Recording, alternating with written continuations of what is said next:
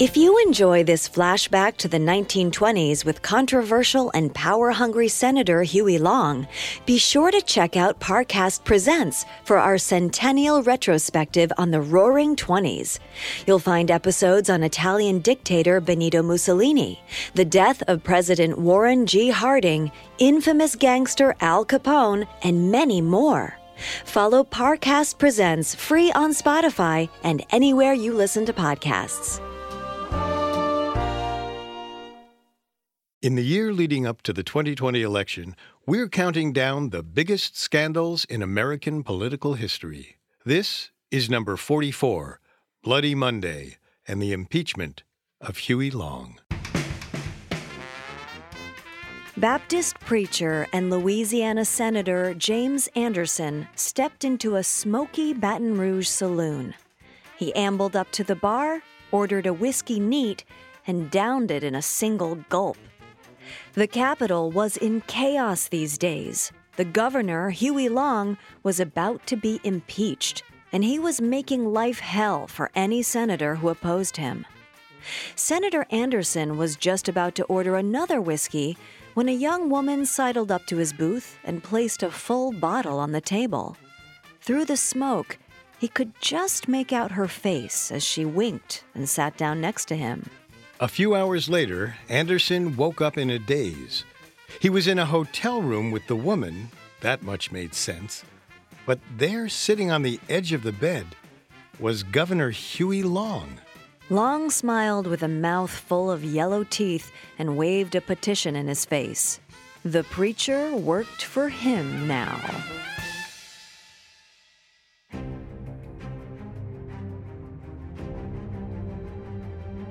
Welcome to Political Scandals, a Parcast original. I'm Richard. And I'm Kate. You can find all episodes of Political Scandals and all other Parcast originals for free on Spotify or wherever you listen to podcasts. To stream Political Scandals for free on Spotify, just open the app and type Political Scandals in the search bar. At Parcast, we are grateful for you, our listeners. You allow us to do what we love. Let us know how we're doing. Reach out on Facebook and Instagram at Parcast and Twitter at Parcast Network. And if you enjoyed today's episode, the best way to help is to leave a 5-star review wherever you're listening. It really does help. In January 1928, 34-year-old Huey Long was elected Governor of Louisiana. Born in one of the poorest parishes in the state, Long had campaigned on the slogan, "Every man a king, but no one wears a crown." It was the Roaring Twenties, a time of riches and glitter and glitz for the upper-class city dwellers who could afford it. Down in Louisiana, no one was seeing any of that wealth except the oil tycoons. Standard Oil especially. They were filling their coffers, shirking their taxes, and bleeding the good people of Louisiana dry. Why should any man be a millionaire when most of the state's children couldn't even afford textbooks?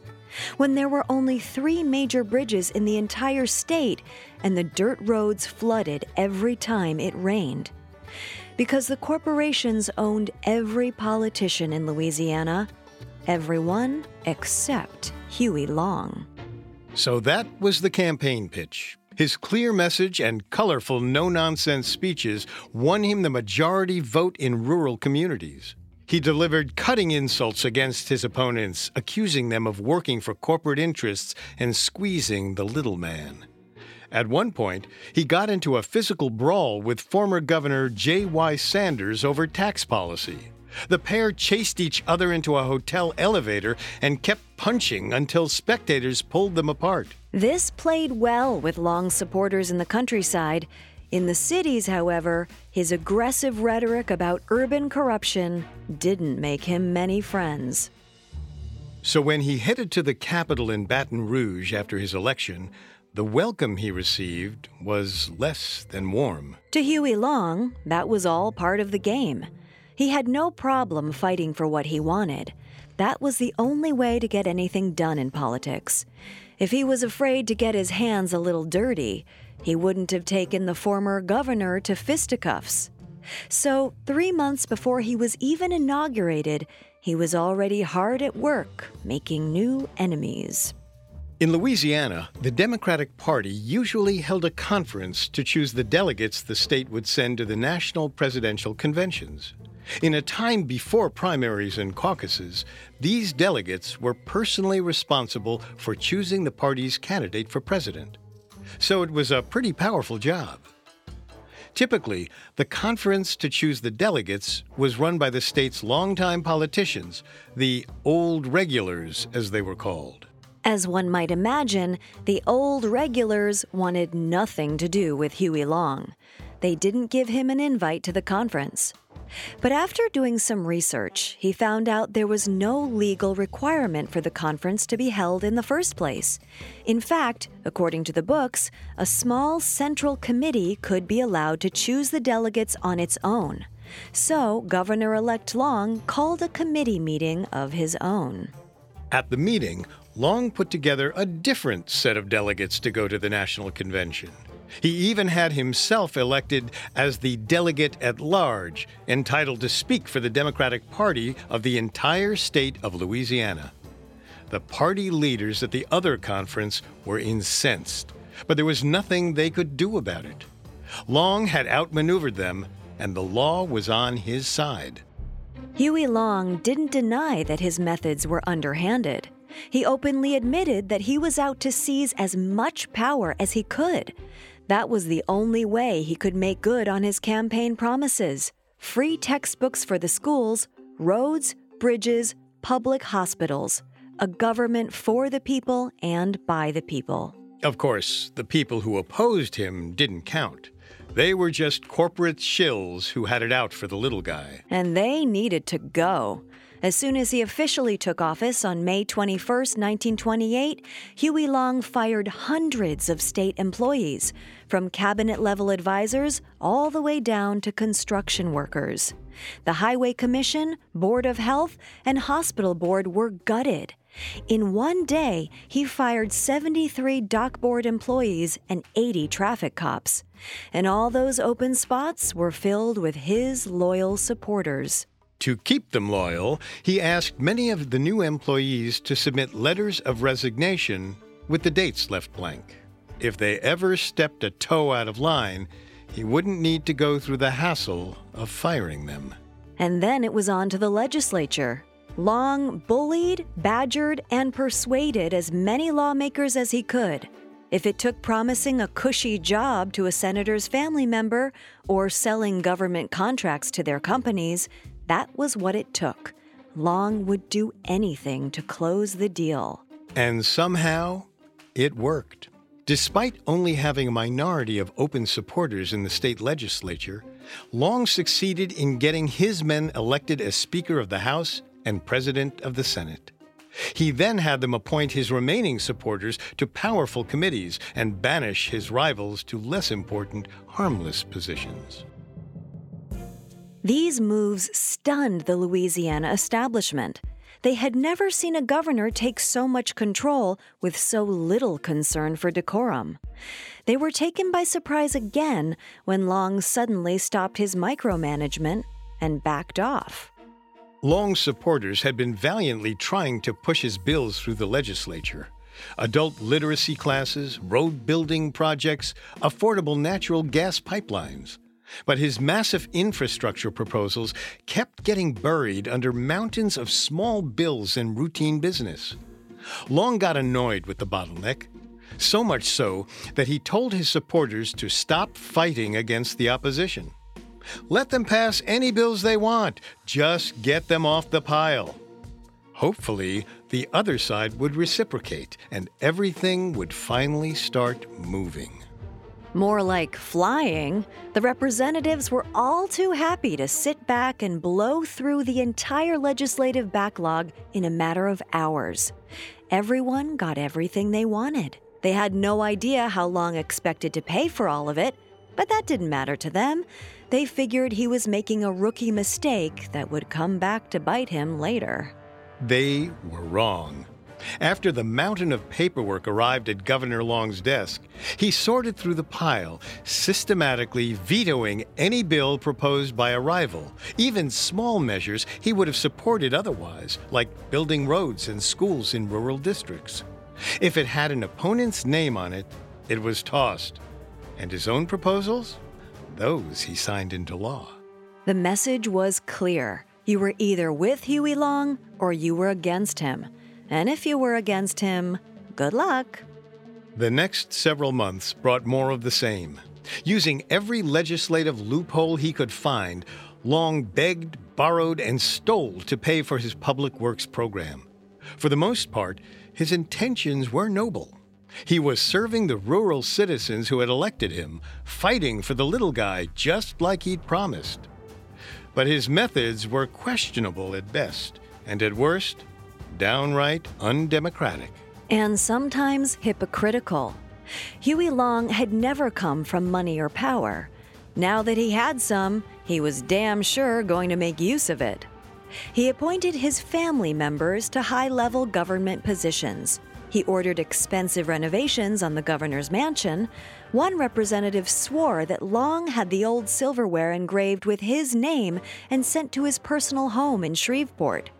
He was becoming the corruption and greed he'd campaigned against.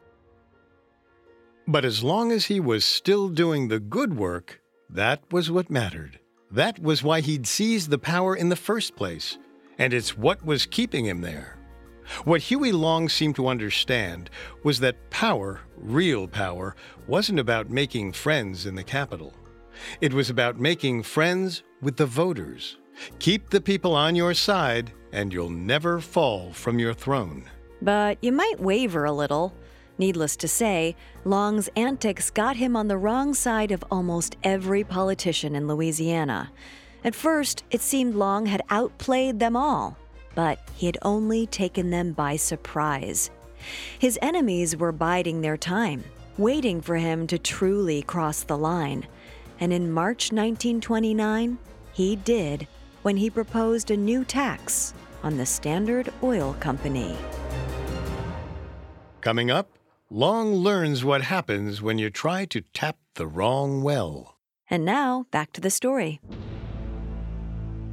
On March 18, 1929, Louisiana Governor Huey Long convened a special session of the state legislature for unspecified reasons. Most of the representatives showed up annoyed. Long had only given them 2 days to prepare, and they still didn't know what they were preparing for. Their annoyance became outright fury when they learned that this wasn't about finishing up some routine business, as they'd expected. Instead, Governor Long wanted them to approve a new tax on oil processing. Long had had it out for the Standard Oil Company since before he even entered politics. 11 years earlier, he'd experienced their strong-arm tactics personally. An oil well he'd invested in struck black gold, but Standard Oil refused to buy any of the oil. Without any way to capitalize on the success, he lost every penny he'd invested. Long was never really a fan of big business, but ever since that incident, Standard Oil had become his enemy number one. They had the whole state of Louisiana in a stranglehold. They were known for dodging taxes and buying politicians. That was true, but Long himself was also bribing every lawmaker he could get his hands on. Of course, in his mind, anything was excusable if it was done in the service of the little man. Long's dogged determination blinded him to the reality of what he was proposing. Standard Oil was a major employer in Louisiana, and they weren't going to go down without a fight. Lawmakers knew that if they voted for the tax, the company would spend whatever it took to replace them in the next election. After Long made his proposal, there was such an uproar from the representatives that the special session was adjourned until morning. He'd expected resistance, but he'd underestimated his opponents. That same night, the president of Standard Oil flew down from New York to fight the tax on the ground in Baton Rouge. He, like Huey Long, had no problem bribing politicians into supporting him. As one legislator later reported, you could pick up $15,000 or $20,000 any evening. They also had no problem with bullying. The day after the session convened, Standard Oil went to the press, claiming the new tax would force them to shut down their refinery in Baton Rouge. At the time, nearly 1 of every 3 people in the city worked at the refinery. This was a death knell for Long's public image. Paradoxically, Long tried to fight scandal with more scandal. After one young representative publicly opposed him, he fired the man's father from the bank examiner's office. And these weren't the wealthy big city elites Long had been fighting against. They were everyday public servants. The young lawmaker had to take out a loan to keep his parents afloat. Then, in an attempt to combat negative press, Long publicly mocked a newspaper publisher whose brother had been committed to a psychiatric hospital. When the publisher fired back that his brother had shell shock from fighting in World War I, Long doubled down, claiming the brother was actually suffering from syphilis. In the public eye and in the legislature, Huey Long was losing ground fast. He had poked, prodded, and enraged the lawmakers for months, and they were tired of it. This was the opportunity his opponents had been waiting for, to defy him, to destroy him, to impeach him. On Monday, March 25, 1929, one of Long's supporters was supposed to begin the day with a motion for adjournment. Of course, if the legislature wasn't in session, it couldn't impeach the governor. But before that supporter could get a word in, he was interrupted. Freshman Representative Cecil Morgan yelled out that Huey Long had tried to have a lawmaker killed. According to Morgan, one of Long's bodyguards claimed he had been paid to assassinate J.Y. Sanders, the former governor Long had fought with in an elevator during the campaign. The Speaker of the House, the one appointed by Long, ignored the accusations. He recognized another pro-Long member instead and accepted a motion to suspend the session. Meanwhile, Morgan continued to yell, passing around an affidavit signed by the bodyguard in question. And that's when the floor descended into chaos. Everyone clamored to see the affidavit. They knew Long was corrupt, but they didn't think he was violent. The two sides argued over each other while the speaker called a vote on the motion to adjourn. Still shouting each other down, the representatives hurried to their seats and slammed the buttons on their electric voting machines. The machines showed a green light when a member voted yes and a red light for no. The speaker counted the votes and declared they were overwhelmingly in favor of adjournment. That caused some members to take a second look at their voting machines. Several saw that their no votes were incorrectly displaying as green lights. Their shrieks of objection echoed through Baton Rouge. In a matter of moments, the anti-Long faction was physically fighting their rivals on the floor of the State House. At least one legislator, Clinton Sayes, ended up bleeding.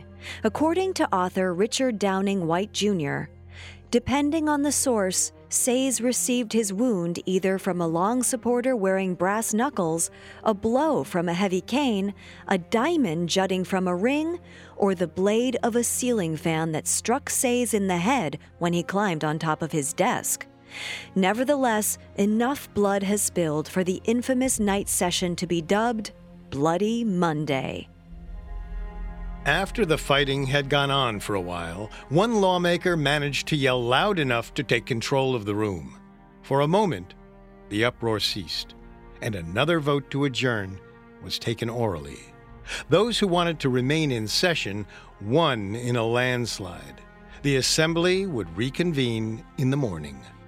The next day, lawmakers returned to the Capitol, many of them now carrying pistols, to find a formal bill of impeachment on their desks. There were 19 charges against Long, ranging from his bodyguard's accusation that he conspired to commit murder to the claim that he had once fondled a stripper in a New Orleans nightclub. In the end, the murder charge was dropped. Long had fired the bodyguard before he made the accusation, and his testimony was full of contradictions. It was clear the man had made the whole story up for revenge.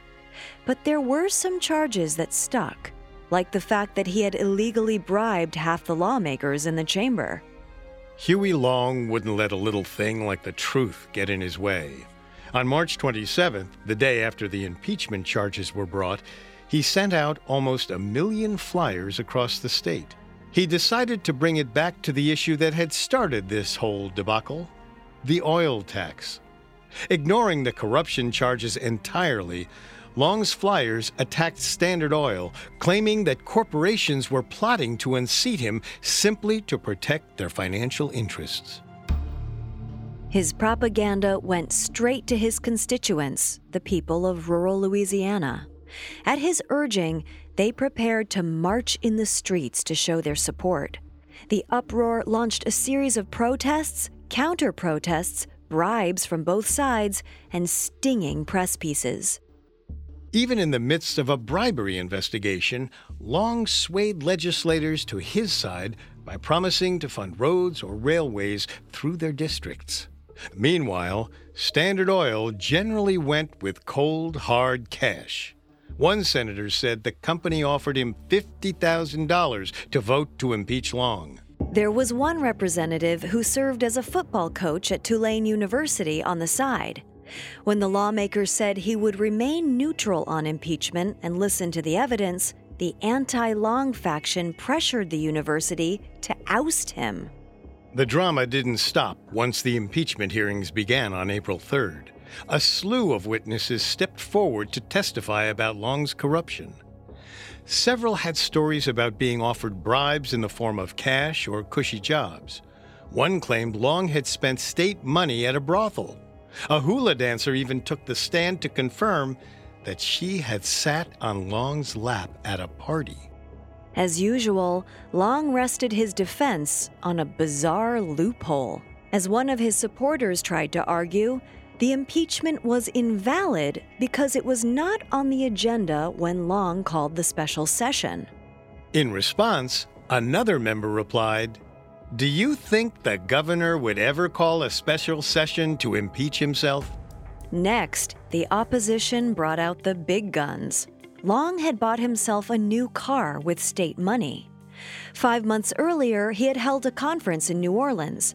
$6,000 had been set aside for the event, and it was unclear how the money was spent.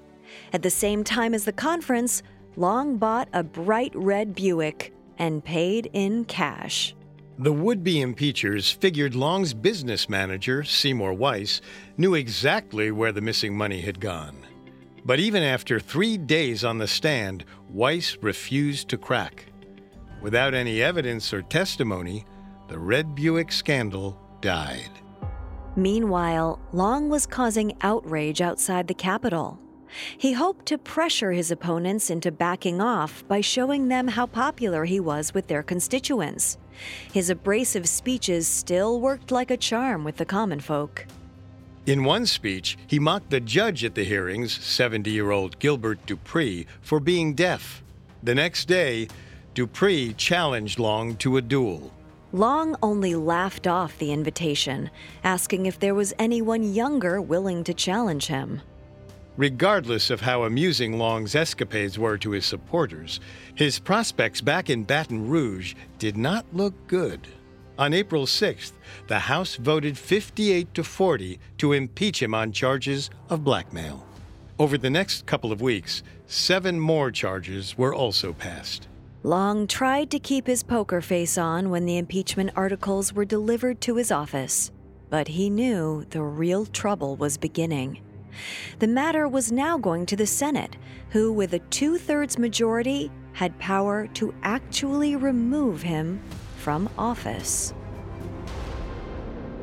After the break, Long goes to desperate lengths to save himself from impeachment. And now, back to the story. On May 14, 1929, the Louisiana Senate assembled for the trial of Huey Long. 2 weeks prior, the House had voted to impeach the 36-year-old governor on charges of corruption, bribery, and misuse of state funds. Long had no legitimate defense for his actions. Witness after witness had confirmed the governor had offered them bribes, special favors, and comfortable positions in exchange for their votes. Of course, the fact that his opponents had only voted to impeach him because of bribes from the Standard Oil Company seemed to be beside the point. Once again, Long tried to escape the charges by taking advantage of a loophole. The special session he called was originally scheduled to end on April 6th. Since it was now May 14th, the state legislature was no longer officially in session, so Long argued that any charges they brought were unenforceable. In reality, this official defense was nothing more than a stalling tactic. He had been working on a secret plan since the House had begun its investigation. In true Huey Long fashion, the scheme was simple, brash, and clever. He didn't have to convince all of the 39 senators he was innocent. In fact, he didn't even need a majority. Since it took a 2/3 majority to unseat him, he just needed to buy off exactly 14 senators. And that's exactly what he did.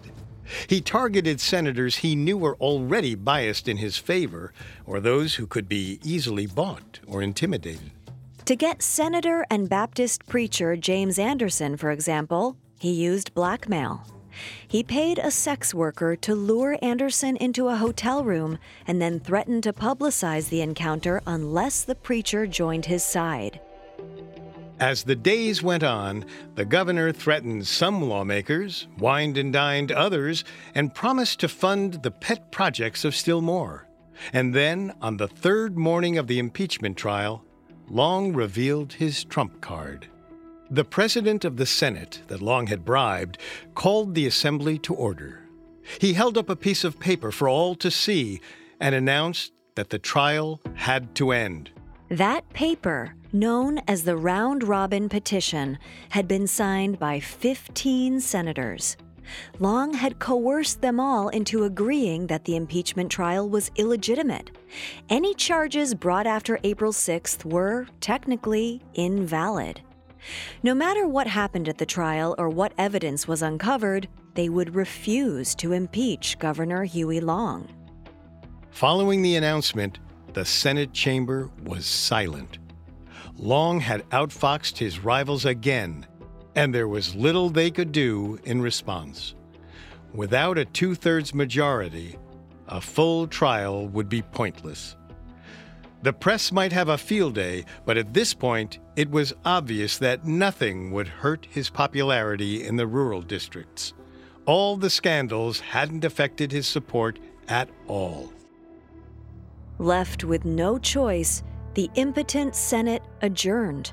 The impeachment trial was over, and Huey Long had gotten away scot-free. But he knew how precarious his position was, and he vowed not to let anything like this ever happen again. In his words, "Everyone who ain't with us is against us. I used to try to get things done by saying please. That didn't work, and now I'm a dynamiter. I dynamite 'em out of my path." As soon as the trial ended, Long identified all his opponents who had relatives working in the government and fired them. He also tried to remove 9 of the representatives who had voted against him by recalling them and forcing new elections. In response, his enemies began a round of recalls of their own. Long abruptly agreed to a truce, and neither side ended up losing any seats. But the truce only applied to the recall issue. The governor never let go of a grudge. Even years after the trial, he gave speeches torpedoing his opponents. In one notable instance, he referred to one anti-Long legislator as a jackass. The day afterward, someone allegedly delivered a bale of hay to the man in question. As for his supporters, Long instituted a harsh new policy. He had given out so many superfluous make-work jobs that the state couldn't pay the salaries of its massive workforce. As a solution, Long required the employees he'd appointed to pay between 5 and 10% of their salaries back to him. If they refused to pay up, they were fired. Long still had no qualms about overpaying government contractors as a roundabout bribe, but the chosen companies were now expected to send him back 20% of the money under the table. It was a win-win for everyone, except the taxpayer. But incredibly, despite even more blatant corruption and openly unethical practices than ever, Long's popularity soared. For years, the people of Louisiana had put up with sleazy politicians who worked only for private interests. At least this sleazy politician always stuck it to big business when he could. His constituents loved him, and he managed to hang on to his governorship even as all his big initiatives failed in the legislature. He leveraged his support into a run for the U.S. Senate in 1930. He won, and for the next 2 years, he technically served as both senator and governor of Louisiana by refusing to move out of the governor's mansion. Now, with even more power than ever before, Long began advocating for drastic national social programs. His Share Our Wealth movement called back to his campaign for governor. He argued that annual income should be capped at $1 million per year, roughly worth $15 million today. With the extra money, he proposed granting every household a basic middle-class income. This idea resonated during the early years of the Great Depression. With fiery speeches denouncing corporate greed, Long's hometown support became national. Soon, Long was regarded as a leading progressive voice in the Senate. He created local clubs to support his Share Our Wealth initiatives, and they eventually gained over 7.5 million members throughout the United States. But he also kept making enemies on every side of the aisle. Conservatives called him a communist. He opposed the New Deal because it wouldn't do enough to redistribute wealth. After that, even President Franklin Roosevelt thought he was too far left. Meanwhile, the actual American Communist Party tried to distance themselves on account of Long's corruption and hypocrisy. The Daily Worker called him Louisiana's Hitler. Things reached a fever pitch in 1935. It was speculated that Long was thinking about breaking off from the Democratic Party and challenging Roosevelt for president on a third-party ticket. A poll found that if he ran, he could win about 10% of the vote, and this was before he even announced a campaign. But if his rivals back home had anything to say about it, Long wouldn't live to see Election Day. Some anti-Long citizens in Louisiana even grouped together to form an armed militia called the Square Deal Association. In January of 1935, they stormed a courthouse in eastern Baton Rouge. The state government had to declare martial law and call in the National Guard to restore order. It was a dramatic show of just how far Long had pushed his detractors and how far they were willing to go to bring him down. But he didn't slow down at all. Through the summer, he kept consolidating power in Louisiana, even though he was no longer the governor. He kept using his grassroots support and slipshod, heavy-handed maneuvers to create new state agencies that bolstered his authority. As part of his continuing quest to root out any and all dissenters, Long was in Baton Rouge on September 8, 1935, to force out one of his longtime rivals, Judge Benjamin Pavey. He pushed a bill through the legislature that required Pavey to step down from his position. Moments after he left the Capitol building, Pavey's son-in-law, Carl Weiss, approached him red-faced and furious. Before Long had time to react, Weiss pulled a pistol from his pocket and shot him in the stomach. Doctors rushed to the scene, but there was ultimately nothing they could do.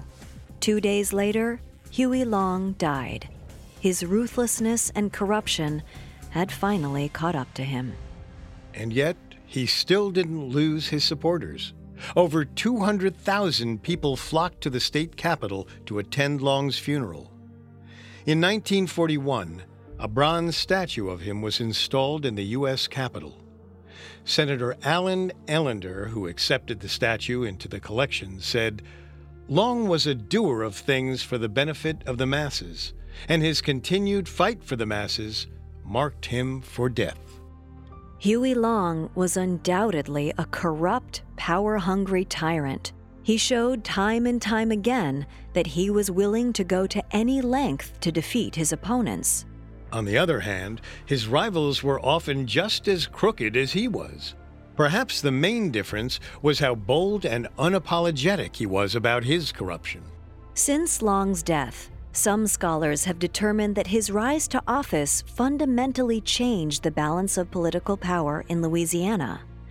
Thanks to his conviction that public office could be won and lost in the rural districts, political capital shifted from business and industry into the hands of the working class. Though Long's methods were often crude, he undoubtedly outplayed his opponents. Had he survived, who knows how far he could have gone. There were many who believed he was planning to announce a run for president in the days before his death. It's possible the nation itself dodged a bullet that day in 1935, though Huey Long certainly didn't.